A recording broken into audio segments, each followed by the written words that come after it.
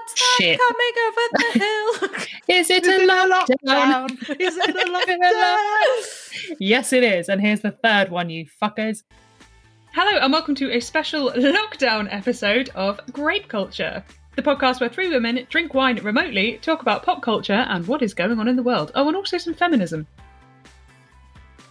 On this week's episode of Grape Culture, we're talking banana bread, jigsaws and other lockdown hobbies that we've picked up again over the last 12 months.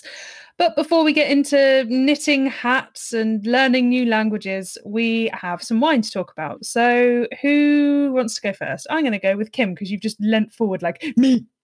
It's always me. I just want wine.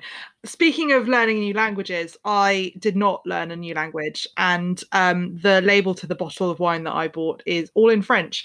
So I'm just going to bring up my phone tasting notes like the very exciting person I am. When we talked about this episode, we talked about, crafts and things like that, and I thought, boom, easy, go buy a craft wine. So I was fortunate enough to go to one of our local craft wine shops that is still able to actually do in-person retail. They sold me it's called a Coupe de Sang Ventinac. What it is a wine that is made of half Cabernet Sauvignon and half Cabernet Franc. And so the chap that sold it to me, Angus at Wolf Wine, he knows that I like rich red wines. And I love a Cab Sauv. He's like, have you ever had a Cabernet Franc? I said, I'm pretty sure I had, but I wasn't sure. They're known for being quite savoury, mushroomy, peppery kind of wines, like really quite a weird experience. Yeah. So apparently this has all the elements of Cabernet Franc, but because it's half Cabernet Sauvignon, it also has flavours of like blackberry. And he said mocha. The description that I'm reading online reads as follows. Once upon a time, there was a village called Ventinac, located in the heart of the Aude region of France. In this special place, vines stretch across the rolling foothills of the Pyrenees, caressed by warm southern breezes. Breezes? Wow. The family is deeply rooted in this terroir and firmly dedicated to creating specialised wines using only natural yeasts and time-tested production methods. They add no sulfites, but rather respect and preserve the pure, fresh expression of Cabardès grapes. Each of their wines has their own special character and expression, and the names reflect the family stories or local traditions associated with that particular wine. So this wine is Once Upon a Time in Ventinac. This wine is hand-harvested, apparently. The tasting notes are ruby red, aromas of ripe green pepper and blackcurrant. As you would expect, a shared mix of Cabernet Franc and Cabernet Sauvignon character, prominent green pepper notes, backed up by deep blackcurrant and a little chocolate. So I'm looking forward to something a bit weird. I have never heard of green pepper as a wine tasting note before. I was the mushroom that got me. I was like, I don't think I'm going to like that, but it smells good. So there we go. I was going to say, you're doing the wine face, the sniffy wine face. Well, I thought I'd sniff it whilst one of you guys describe your wines, and then we can all try them together. Fair enough. See if you can. Kim saying, "Please hurry the fuck up. I would like to drink my wine. I want my wine." Alex, what have you got? What have you done? What have you made? What is the wet thing going in your face? Come on. The wet thing going in my face is a Portuguese wine. Because we spoke about languages, I have been learning Portuguese during lockdown, which I'll talk about more later. I mean, out of lockdown as well, but more thoroughly over the Zoom. So I thought it would be very fitting to choose Portuguese wine. Whether I can pronounce it or not is another thing. So I have got the Alvorada Vinho Verde, which is roughly translates as green wine, because it's a young wine. And essentially, so it's like super low percent. So it's only 10%. So this is from Sainsbury's. I don't know how actually Portuguese it is. Let's read the tasting notes and find out. If it's Vinho Verde, it has to be from Portugal, doesn't it? Does it? Yeah, I thought so. I thought it was like a Cornish pasty. I thought it had to be from the place that used it. I'm pretty sure that's port. It's all the same. It's not. What does the label say? The label says, let's all trust the label and see what happens. The northwest of Portugal is home to Vinho Verde region, producing lovely zingy whites from local grapes. Our winemakers have selected this crisp, fresh white to give citrus and melon notes and a delicate spritz delicious with simply grilled fresh seafood. Yeah, I mean, the thing I quite like about Vingved is it is very slightly, not fizzy. It's almost like got like flat soda water. It's but got a nicer. tang. Yeah, Really but nicer. selling it. Really selling it. Well, I'm looking forward to this. I will pour as Sam describes hers. Fine. In which case, my wine. So I went down a slightly different route in that you guys have gone down the things you learn or like the crafty aspect of lockdown, which makes sense with this episode. I went down the lockdown aspect and I have the Dr. L, as in Dr. Lockdown, and also it's a pandemic, so doctors. Welcome. And it's a 2019 Riesling, and it is even lower in percentage than Alex's. It's only 8.5%. Wow. But this is by the Lucen brothers. Oh. So yeah, it's a Riesling. There's not a hell of a lot in the way of tasting notes. Style, fruity and crisp, aromatic and balanced. Again, words that mean nothing. Food pairing, spicy dishes and Asian cuisine. Also hard cheeses. I can get involved in some hard cheese action. The terroir, which I think was used on your description, Kim. Cool climate and slate soil, as if anyone gives a fuck. And then there's another tab here. There's just 4, it's like a table on the back. The last one says social awareness, Eco Step Wine certified winery, and it's in a lightweight bottle, so even your shitty wrists could hold it, Kim. I do have shitty wrists, though. There we go. Maybe you need Dr. L. So there we go. Cheers. Cheers. Sam, How's the wine? You were pulling quite a face. I was. This is very, very sweet. And also, like you said, Alex, about the Vingved having that slight fizziness, this has also got that.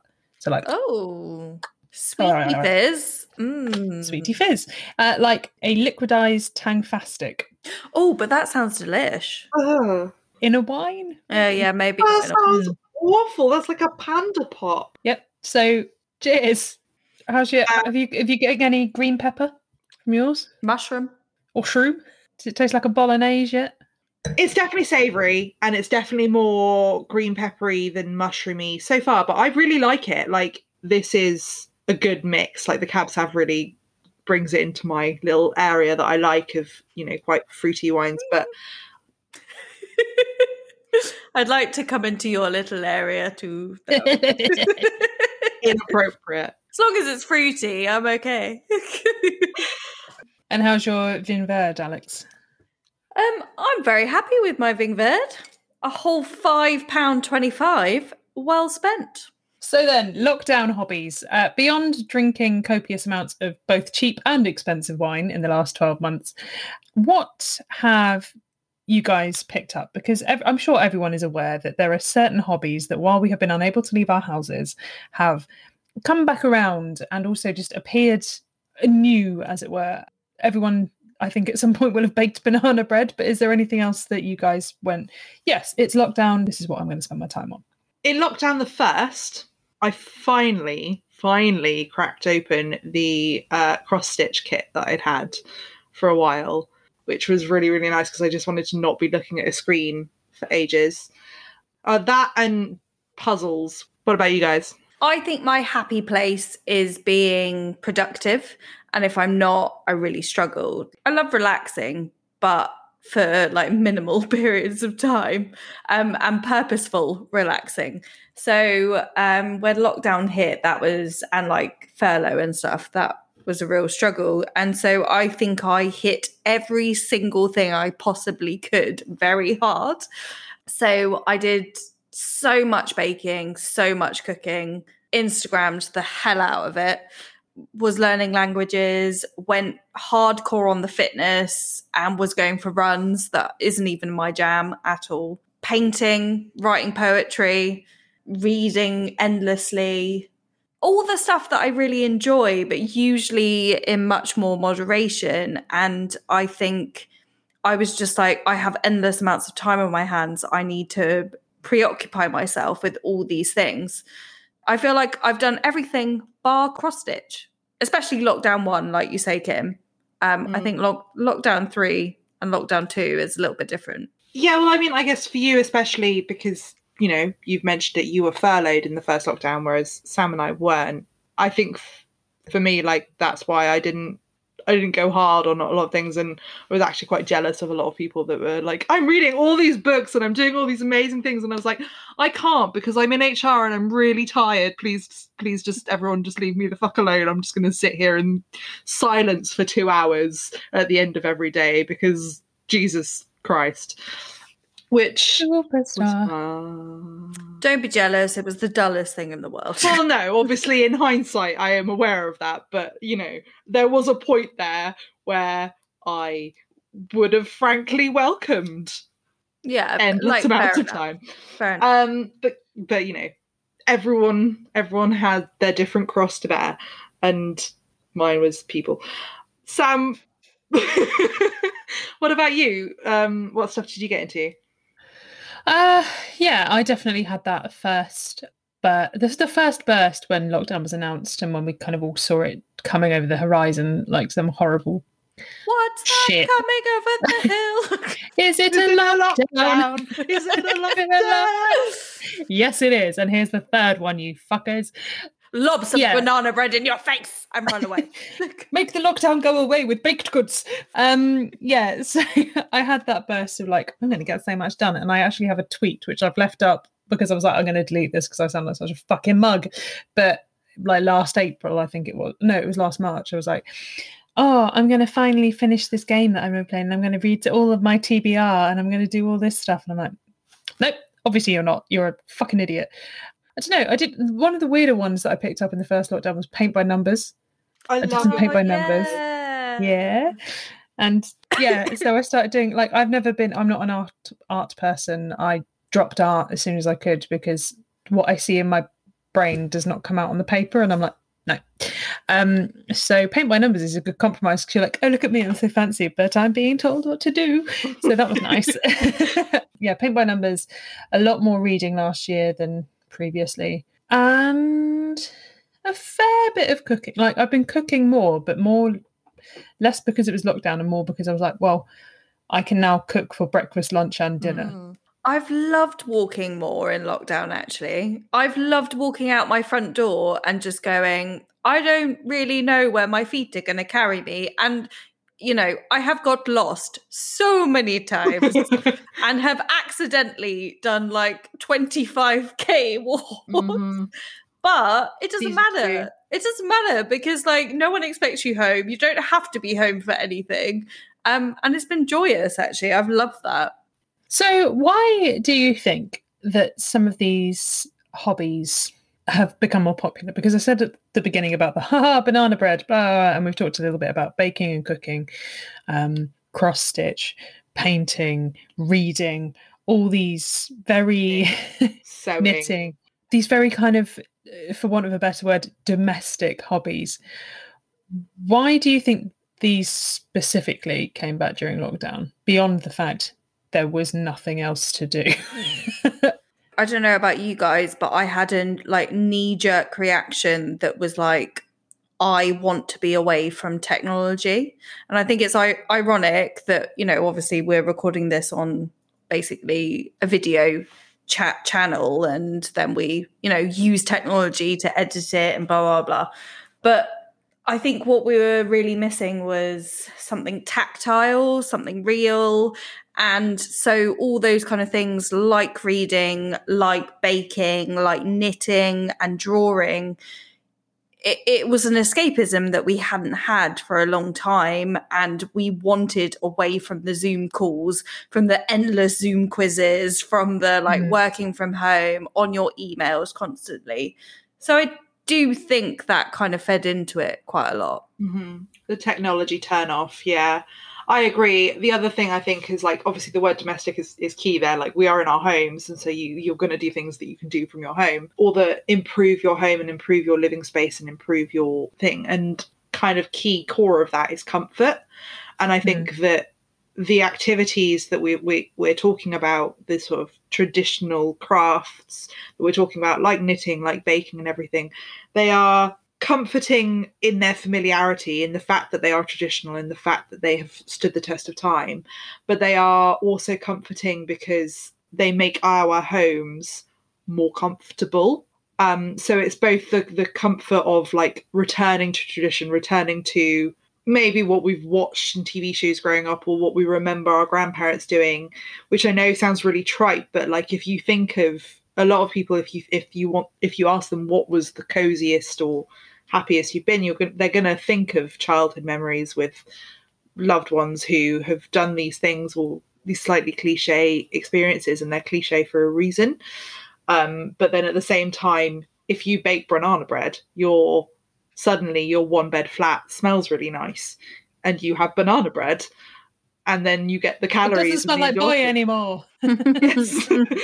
It's kind of like people have been doing these things for years and years and years, and every household was doing that. It wasn't like a specialist crafts person had to know how to bake banana bread in the years gone by. Every house could bake bread. Every house could do this. So you're kind of like, well, if they could do it, I can do it. And then I have this small modicum of control in what is otherwise a just maelstrom of shit. I think control's the key word there, actually. Yeah, I think that's a really good point. Almost like a nesting instinct, like that kind of, I will make my place nice because I have to fucking be here for 5 months. Yeah, that's so true. Well, it's if you have anxiety, a lot of people with anxiety, myself included, when you're stressed, you clean. Because you're like, I can do this thing, I'm going to clean. And everything is going to be better because I have cleaned. I can fix this area. Yeah, it's an extension of that, I guess. Yeah, for sure. And I think the technology thing is a really good point as well, because I think for a lot of people, if you talk about switching off or hobbies or whatever, yes, there are a big chunk of people who will have outdoors hobbies that maybe they can explore this year. But then also when you think about the indoor ones that we've all had, a lot of them have been based around technology, like watching TV or gaming, or just that scrolling on your phone all evening, making fucking podcasts, or listening to podcasts. Or listening. You guys know that that's basically 90% of my day is listening to podcasts. Yeah, exactly. So the hobbies that once relaxed us in the pre-lockdown days are now just feel like an extension of work, or feel like an extension of doing the same digital thing. So yeah, that idea of a kind of a tactile world in which you're creating something, and also I think as well this idea of the, like, creation and having something tangible that you've done and you've made in a world where nothing else is changing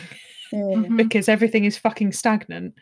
Yeah, you can go, 2 months ago this didn't exist, this plant wasn't here, or this painting wasn't here, or this other thing wasn't here. It's some kind of marker of time passing. Yeah, you haven't just been sat in the same pants for 12 months. Yeah, you've done it's something. Like it's a psychological thing that, you know, the reason why your weekend maybe goes so fast, or why time sometimes seems to go faster than others, is because you haven't made any variation. There's no new memory. So if you do the same thing every weekend, if you every Saturday in the normal times you go to brunch at the same place, and you watch the same TV shows and you sit in the same place, that's why it seems to go so fast, because your brain hasn't latched on to any new memory, like a snag on a jumper, that it can be like, this is different.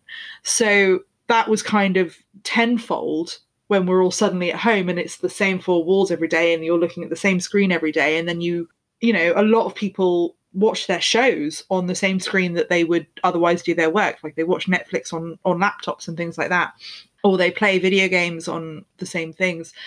And so then their brains, even though they're watching a new show, they're not doing anything different in order to latch onto, which is why it can feel so samey and so draining and everything. So the very act of choosing something different is to create some kind of whirlpool in your day that your brain can latch onto as like, time is different and days are different and we are not just like broken robots, basically. Yeah, that's probably why learning has become such a key part, because obviously like you say, you carve out the definition in what you can describe yesterday to today.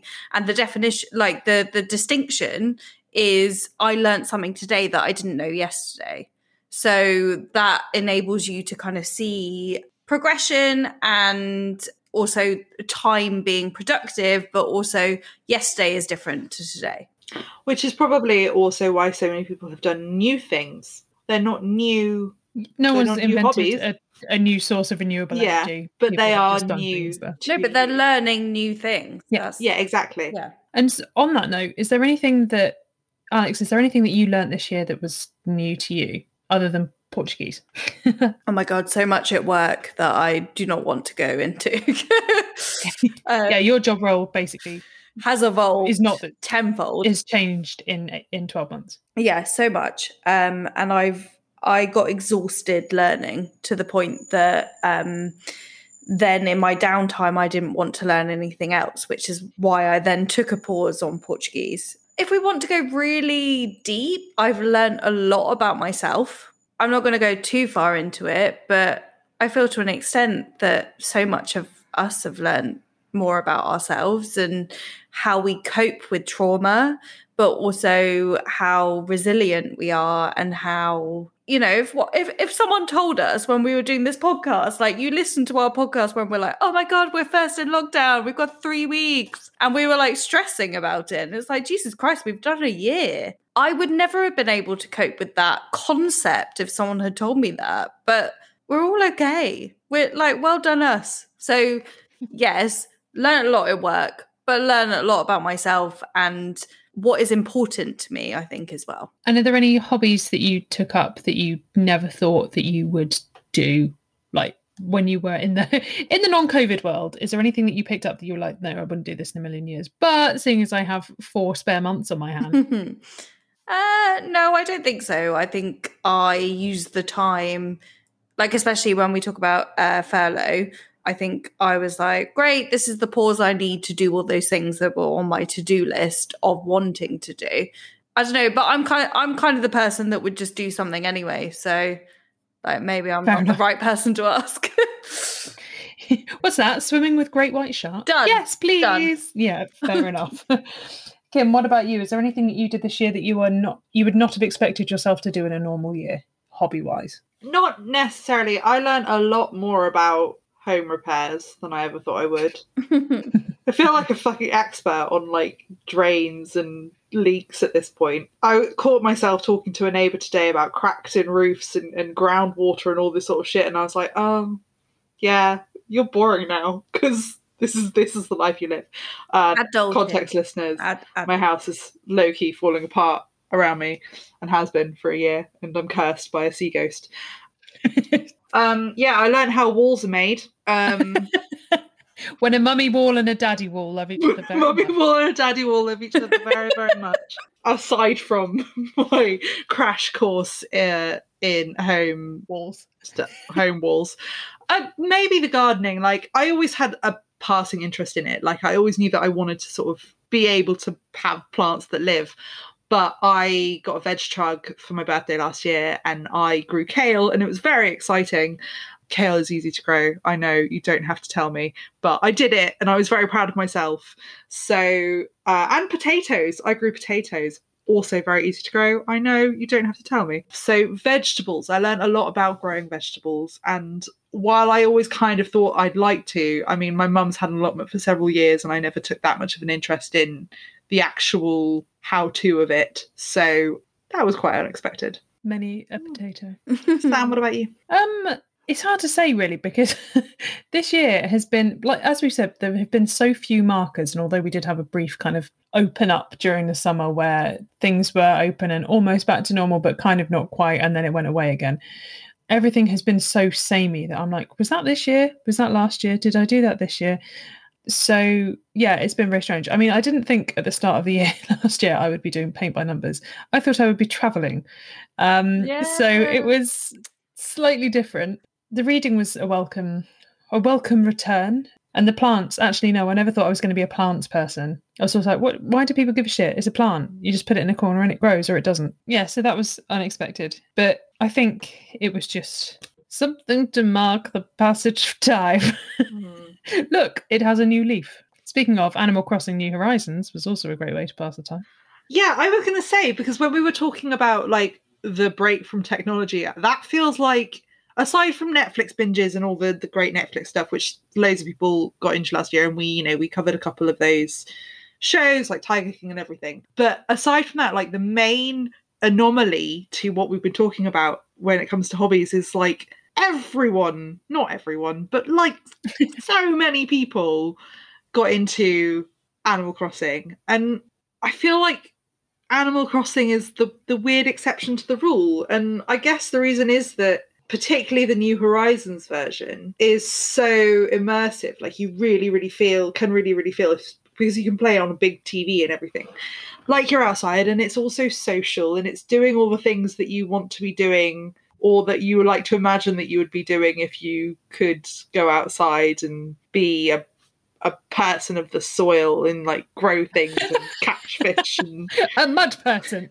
And it's just so like wholesome and homesteady and sweet. And also there's the appeal of, you know, being on an island and choosing who you get to live with, which would help. Animal Crossing was like, its release date couldn't have been any more fortuitous for the designers. Like, we're about to go into a situation where no one is allowed outside for more than this amount of hours to do this amount of things. But here's a game where you are on not a desert island, you're on a tropical island surrounded by cute animals, and you only have to fish and catch bugs and decorate stuff. Perfect. Conspiracy theory. Pandemic was caused by Nintendo. Big Nook caused the pandemic. Fucking Tom Nook, ruining everyone's time. But yeah, that's very true. I mean, that was one that early on in the pandemic times kind of defined the first few months for a lot of people, was Animal Crossing, which has been nominated for BAFTA, as I told you. Just which is mad, absolutely mad. I love it. That's how little happened in the last year. We're trying to give a BAFTA to a fake raccoon. He's a real raccoon. And he's got 2 nephews, sons. Is Tom Nook gay? Who knows? Anyway, that's an aside. So of all of these various hobbies we've discussed that we picked up in the last 12 months, I don't think we've continued with all of them throughout those 12 months. I think some might have been, like you say, lockdown 1.0, some might have been 2.0, and I don't know about you guys, but 3.0 has been the least productive of the lot. But are there any that you think will continue? And I'm not talking about just us, but generally, are there any that you think will continue once lockdowns are over and the world is back to some semblance of what it used to be? Or do you think people will go, do you remember that summer we were really into Animal Crossing or knitting? I think things like knitting and cross-stitch and baking and stuff, for a lot of people, obviously will last, because I think that they predate. And a lot of the people who, like, they did more of it, they didn't pick up something new. But I do think things like any fad on TikTok, and indeed TikTok itself, will be things that will go the way of Vine and slowly fade into obscurity. R.I.P. Vine. And I think any kind of faddy things like that will eventually fade. And I think for a lot of people, their newfound yoga habits will fade. You know, talking about exercise classes and stuff, a lot of instructors moved their stuff online and started creating packages that were specifically for online based like customers and all that stuff. I do think that will stay. I do think that they've built a customer database that is far beyond the geographical reach than they usually have.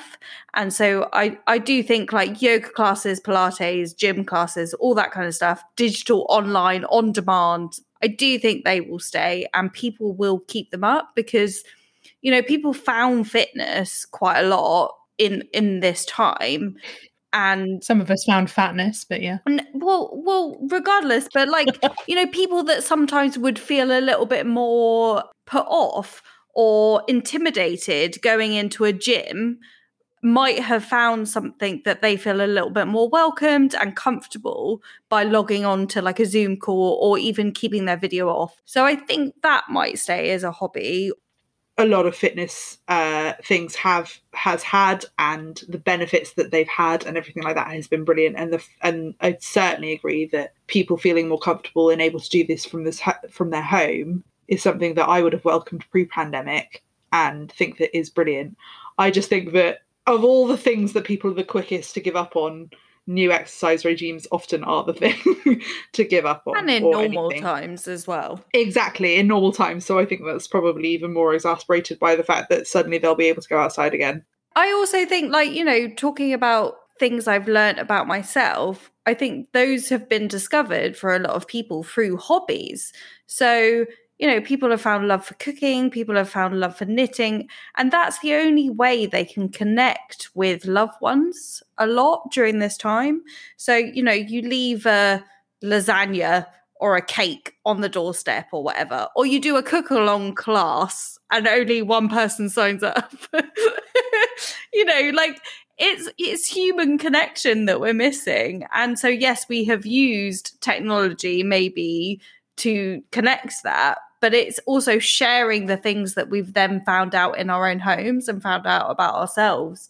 So I don't think it's one hobby or the other that will last. I think it's the sharing of those hobbies and the joy that we found finding those. Or even the way that you might interact with those hobbies. There's been a huge rise in virtual pub quizzes during the pandemic. Whether virtual pub quizzes last in a world where people can mingle again in actual pubs is a question. But I reckon that more people will make more of an effort to be like, remember how great it was to do a pub quiz with all of us where we all did it and how much fun that was. What about you, Sam? Have you got any thoughts about, especially for you, any that might stick around? I think it's hard to say because my instinct is that everyone will have really good intentions for the next year and be like, yeah, no, I'm really into that now. And I think the majority of them are going to fade because I'm a pessimist. And also just the world won't go back to the way it was. I don't think anyone can argue that because it just won't. Like, it's not going to be like we were living in 2018, for example. I think people will be more comfortable doing things virtually. And I also think people will struggle to adjust to social stuff a bit as well in the flesh. So I think it's going to take people some time. But as to the hobbies side of it, I think that we're going to see this backlash of when we can go and do things and travel and do outdoor activities and go to theatres and go to live gigs and things like that. If you are given the choice between doing the thing that you've been doing for a year because you've had no choice or going to see your favourite band, like, which are you going to do? I think it's going to swing the other way. As soon as people can do the stuff, they will do the stuff. And I don't think it will last that way. I think it will settle back into this. It's this equilibrium thing of like, at the moment we're here, then it will go like this, and then it'll be like, maybe we'll find something in the middle. Absolutely. But exactly, like, I think that your interests and the things that you want to do, you go, a lot of people, not everyone, some people are just like, this is my thing and this is the only thing I care about. But a lot of people flit between a lot of different hobbies, jack of all trades kind of things. And I think the same thing will last after, in a world where the pandemic is, you know, when we're not in lockdown. I think, you know, I think we all know that COVID-19 is going to be part of our lives now. But in a world where we're not in perpetual lockdown, I think there will probably be, like you say, Sam, a swing in the other direction. But then I think that for most people, it will be sporadic and it will be cyclical, and sort of 6 months after the pubs reopen or whatever, someone's going to be like, yeah, remember when I tried to learn how to play guitar? And then they're literally going to get out their guitar at a party and be like, anyway, here's Wonderwall. And that'll be the end of it. Like the cycle will start anew.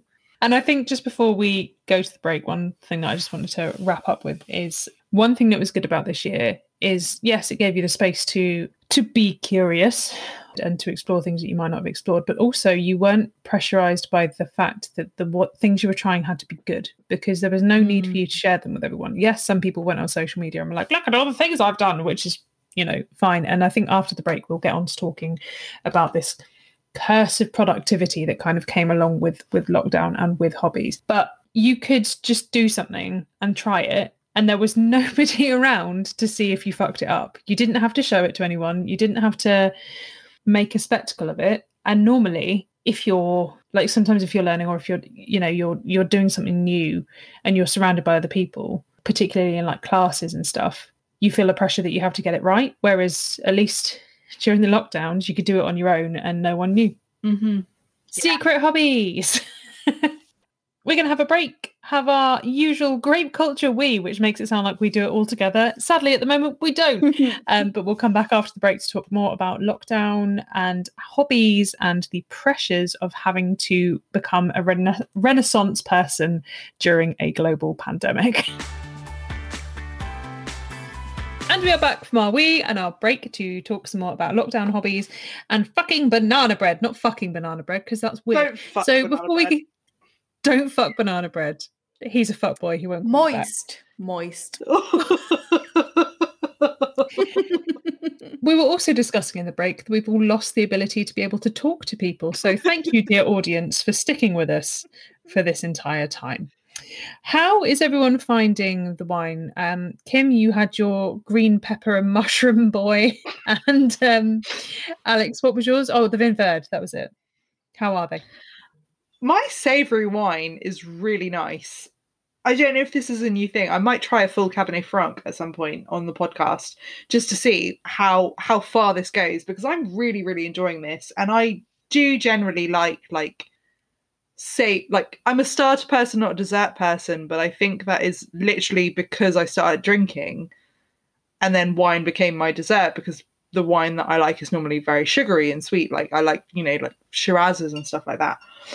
But maybe I like savoury wine. I don't know. It's delicious. I'm having a great time. And I'm drunk.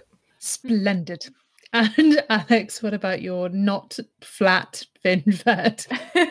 My slightly sparkling Vin Verde. Yeah, it's very nice. I have nothing bad to say about it. It's very light. I think it's a weekday drink. Recommend. Good. And my Dr. L Riesling is still very sweet. I will finish the bottle because why not? It's lockdown. I don't think I'll be having it again.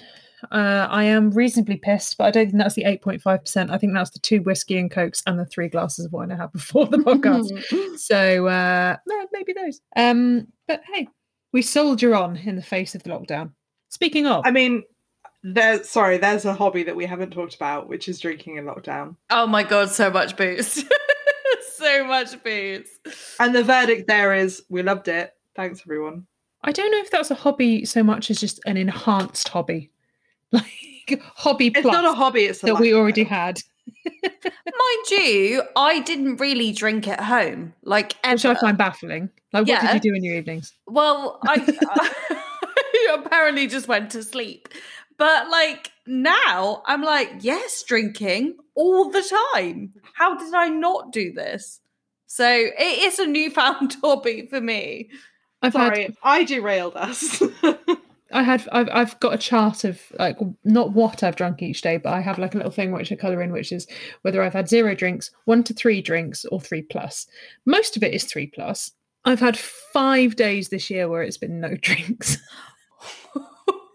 I've had 31 days this year where it's been no drinks. Oh, did you do dry January? Did you hate it? Was it pointless? It was pointless. It was so fucking pointless. Right. I derailed us. Sam, you were about to make an excellent segue that I interrupted. I was, but much like a real segue, it has gone completely off the rails. So, speaking of hobbies in lockdown, I don't know if this is something that either of you found, but it almost felt as though being given all this quote unquote extra time, which wasn't extra time, it was the same amount of time just in one setting, that you had to show something for it. You had to be able to go, I've had 4 months at home. Look at my lovely herb garden, or look at this work of art I've created. Did either of you feel any kind of productivity pressure during the pandemic? So much. My role, my job became arguably busier. So I felt a lot of pressure because everyone was being like, if you don't write that novel that you've always been talking about writing, then you're never really going to write it. And like, if you don't read that book that you've always meant to be reading, then you're never going to read it. Like, if you're not going to do it now, then you're never going to do it. And there's me looking at Wolf Hall on my shelf being like, guess it's the end for you, Wolf Hall. I felt so much pressure, and I have a massive chip on my shoulder comparing myself to other people, as I've discussed previously, and freely admit to, and constantly try to challenge myself on, because I know that it's not logical, right, or fair, or a valid calculation of my worth. But what you know in your logical brain versus what you feel in your monkey brain is not quite the same thing. So monkey brain says everyone is doing all this stuff better than you, and you are therefore a worthless piece of shit. And logical brain is like, yes, but also you've worked excessively long hours this week, and you're dealing with everyone else's problems, and you're tired and you're sad, and also it's a global pandemic. Maybe you're allowed to just, watch University Challenge and cry. Previously to 2020, I felt like my identity, certainly my identity in amongst a lot of my friends, was being quite bookish, or was being quite like traditional hobby person. Like, oh, that's the person that, like, Kim likes to knit, Kim likes to bake, Kim likes to do this, Kim likes to do that, Kim likes to read, and Kim reads these many books, and Kim does this much ridiculous home crafts, and Kim makes fucking jam or whatever on the weekends. And all of a sudden I wasn't fucking jam, just specifically fucking jam. To fuck to, yep. That's my jam. And then all of a sudden I wasn't doing any of those things, and everyone else that I knew, well, not everyone else that I knew, but it felt like everyone else that I knew was doing all the things that were somehow my thing, my identity, or my value. And I was like, well, what if I no longer matter, because I'm not the bookish one, the creative one, the traditional homecraft one, and therefore everyone hates me, and I'm going to have no friends, and the end. Like, obviously, spiral brain is a thing, but the pressure for me from all of that, and how much my identity was wrapped into the things that I did, the hobbies that I had, the persona that I had, even though these are all things that I love to do, like making jam, knitting things, reading books, all things I love to do. But I was suddenly like, if I'm not the best at it in the circle of friends that I have, or at least if I'm not being praised for it in the circle of things that I have, or even if I'm not doing it as much as other people in the circle of friends that I have, am I a piece of shit, undeserving of love? And the answer is clearly no, but the answer very much felt like yes. Your brain is exhausting. Yeah, I know. So you did feel some pressure to be productive. I think it's fair to No, actually, you know what? I was fine. I was completely... I'm totally fine. I am super chill all the time, in the words of Leslie Knope. Yeah, I completely get what you mean about, like, I think this year has made everyone question their identity in a certain way. I know this is something that we've spoken about off podcast, and that whether through intentional choices or choices that have been foisted upon us by 2020 and 2021, things have changed, parameters have changed, hobbies have changed, lifestyles have changed, and jobs have changed. And we are not the same people that we were a year ago. And it's interesting how much hobbies have fed into that from your side. Yeah, I think for me, there was definitely a more of an internal pressure to go, right, well, you have no excuse to not do the things that you thought you weren't doing because you didn't have the time. Like, oh no, well, I'm simply too busy and I have too much of a social life. And I'm like, well, actually, no, that's not the case anymore. Although, yeah, we still see friends and do things virtually. It's nowhere near the same kind of level that it was. So it's like, it has been quite a rude awakening in terms of, no, you're just lazy. The job that you were working at the time was very popular in lockdown 1.0. And obviously my role being what it is was suddenly very, very intense. And I remember thinking about that and thinking just how harmful that notion was. And I was kind of like, for me, I was like, well, maybe I'm never going to write a book. Like, that's fine. But then I remember thinking about you in that moment, and I was like, no, this is bullshit. Like, she'll write a book when she wants to write a book. We'll write a book when we want to write a book. We'll knit a scarf when we want to knit a scarf. Just leave me alone. Like, we'll do the things that we are aiming to Wanna do when the world is not on fire. yeah, like, and then about a month or two into it, I remember seeing, you know, another one of those posts, which was like, oh, just remember that, like, you're in a global pandemic and actually not being able to do things and not being productive, and like, you don't have to be productive because you are dealing with trauma. And I was like, fucking thank you, because taking aside, you know, like, putting aside my individual response to my individual pressures, like my work, or, you know, Alex's experiences with furlough, or your experiences with your work and the increased amount of orders and stuff, like, putting aside our individual pressures, we are all collectively in something that is taking up so much of our brain. Like, we almost forget now, like, Alex, you alluded to it earlier, like, we almost forget now how much we didn't know, how uncertain it was. We were saying, is it going to be 3 weeks? Is it going to be 3 months? We were all suddenly flooded with information, but no real information, because nobody knew what was going on. And suddenly we had all this time, and it was 24-hour news. Then all of a sudden, on Instagram, it was like, if you haven't made this top 10 banana bread, then you are a piece of shit. And you're like, well, all right. Maybe some of us in our fight or flight, maybe some of us freeze. And maybe some of us are like, shit, the world is really scary and I can't do anything. It felt very upsetting, because the last thing you need when you're trying to deal with your trauma is someone attacking the way that you deal with your trauma, and sort of saying you're not valid because what you're doing is not productive, and how damaging that is, and how damaging that was in the face of, you can do these 10 regulated activities or get fined for it or die. And those were the options. Those were the options. But that's fine.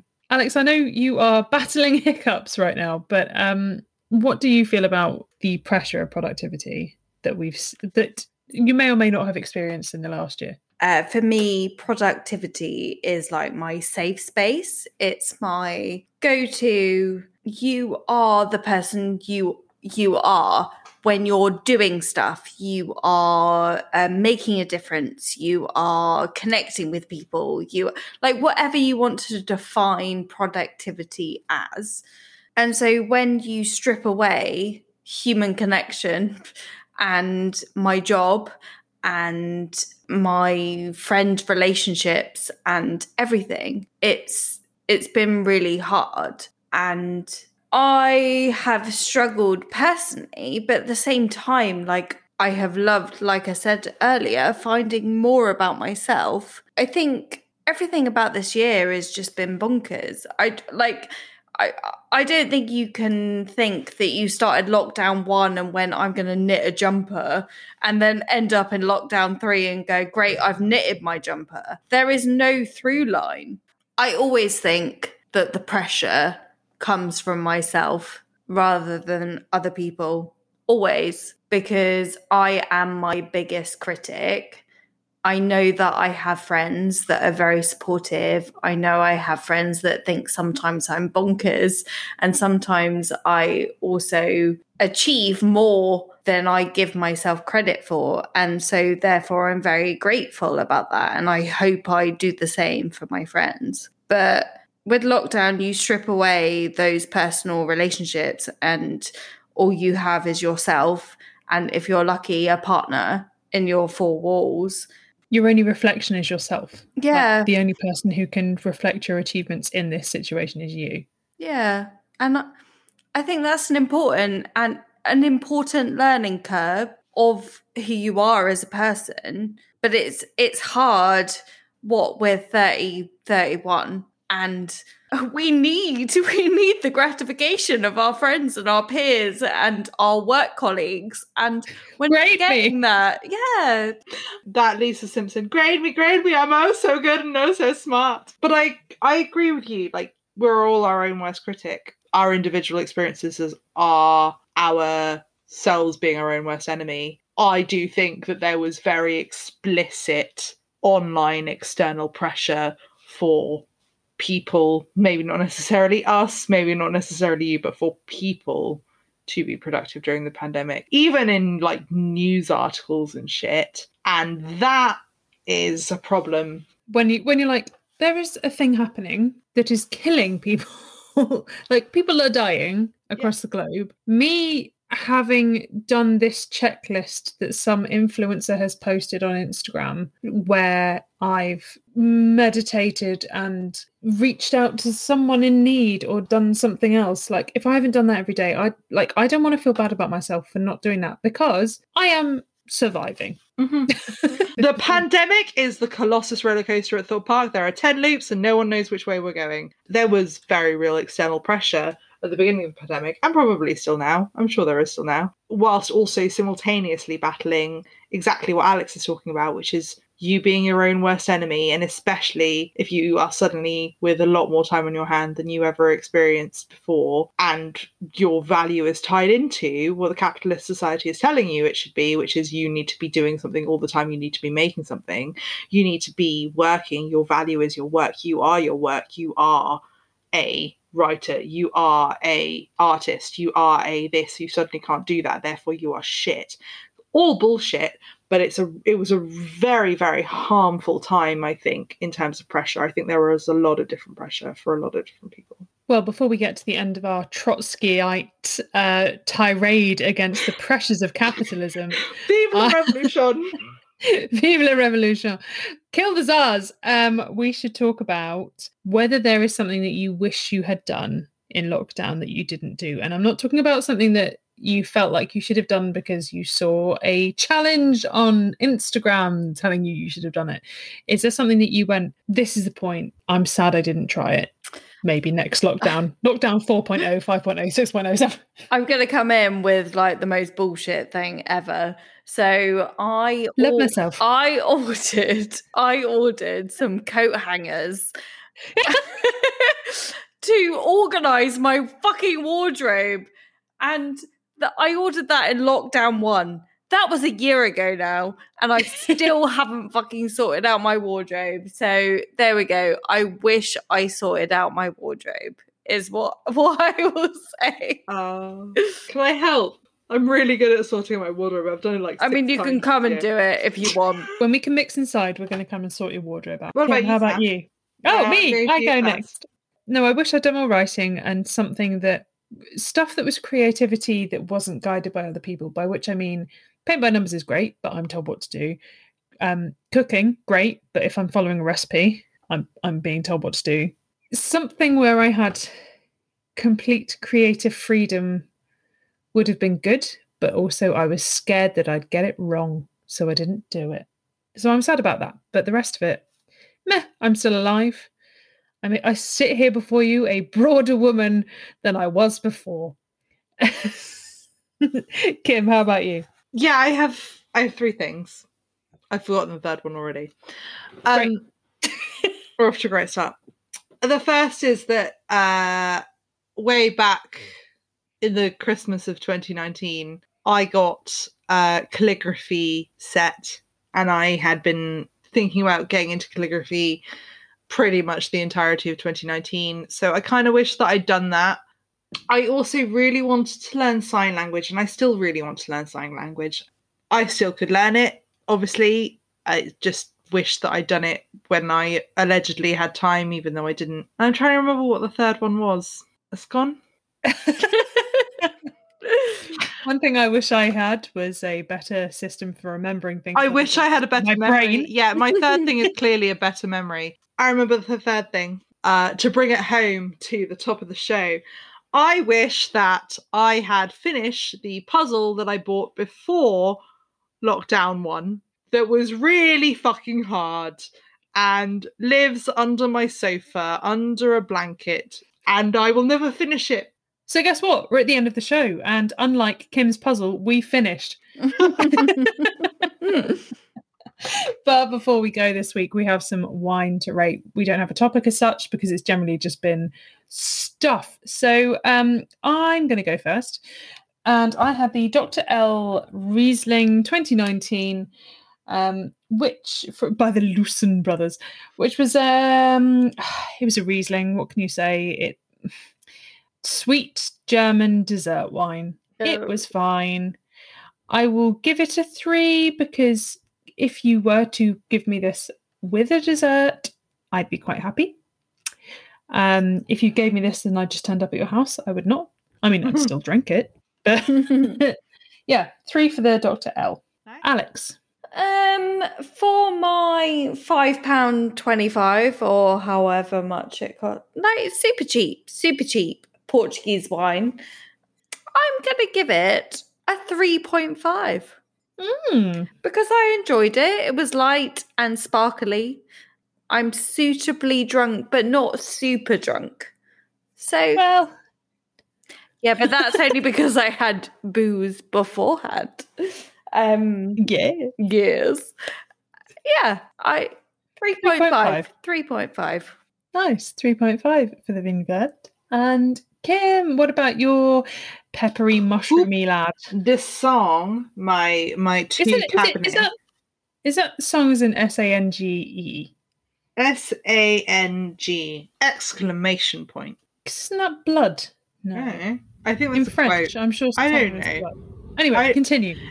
Literally the whole label is in French, and I'm sorry, but I don't speak French. And So I'll let the the funky music do big the word is talking. Ventnac, which I've established is an area of France. And therefore, I'm useless. I'm sorry, I'm useless. It's very nice, though. I have to say, I was concerned because I really like Wolf Wine. I really like Angus at Wolf Wine. He's lovely. He always sells me wines with such enthusiasm. I was terrified that I was going to dislike it. But I really, really have enjoyed this wine. And I think that it is unique. And I don't think that it is for everyone's tastes. I also don't think that it's even for every night of my taste. Like, there are a lot of nights where I would not want this specific wine. But perfect timing. Like, it's a spring or autumn wine. Really like a late summer or a spring wine. I'm giving it a 4 grapes out of 5. And for the record, lockdown, I'm giving 0 grapes because lockdown. Fair. I just looked it up, by the way, and coup de sang is a fit of anger in French, which makes sense because it's the same root as sanguine. Sanguine is also the same root for the word blood. Word. And the It's human also how I feel about lockdown. So we're it just all comes full circle. fit of anger. Yes. Good. So thanks for joining us on Grape Culture this week. Don't forget you can check out our website where we have our show notes and you can check out where to buy all the different wines we've talked about if they've piqued your interest. And the website is www.grapeculturepodcast.co.uk. We're also on social media. We're on Twitter at Grape Culture Pod, Instagram at Grape Culture Podcast.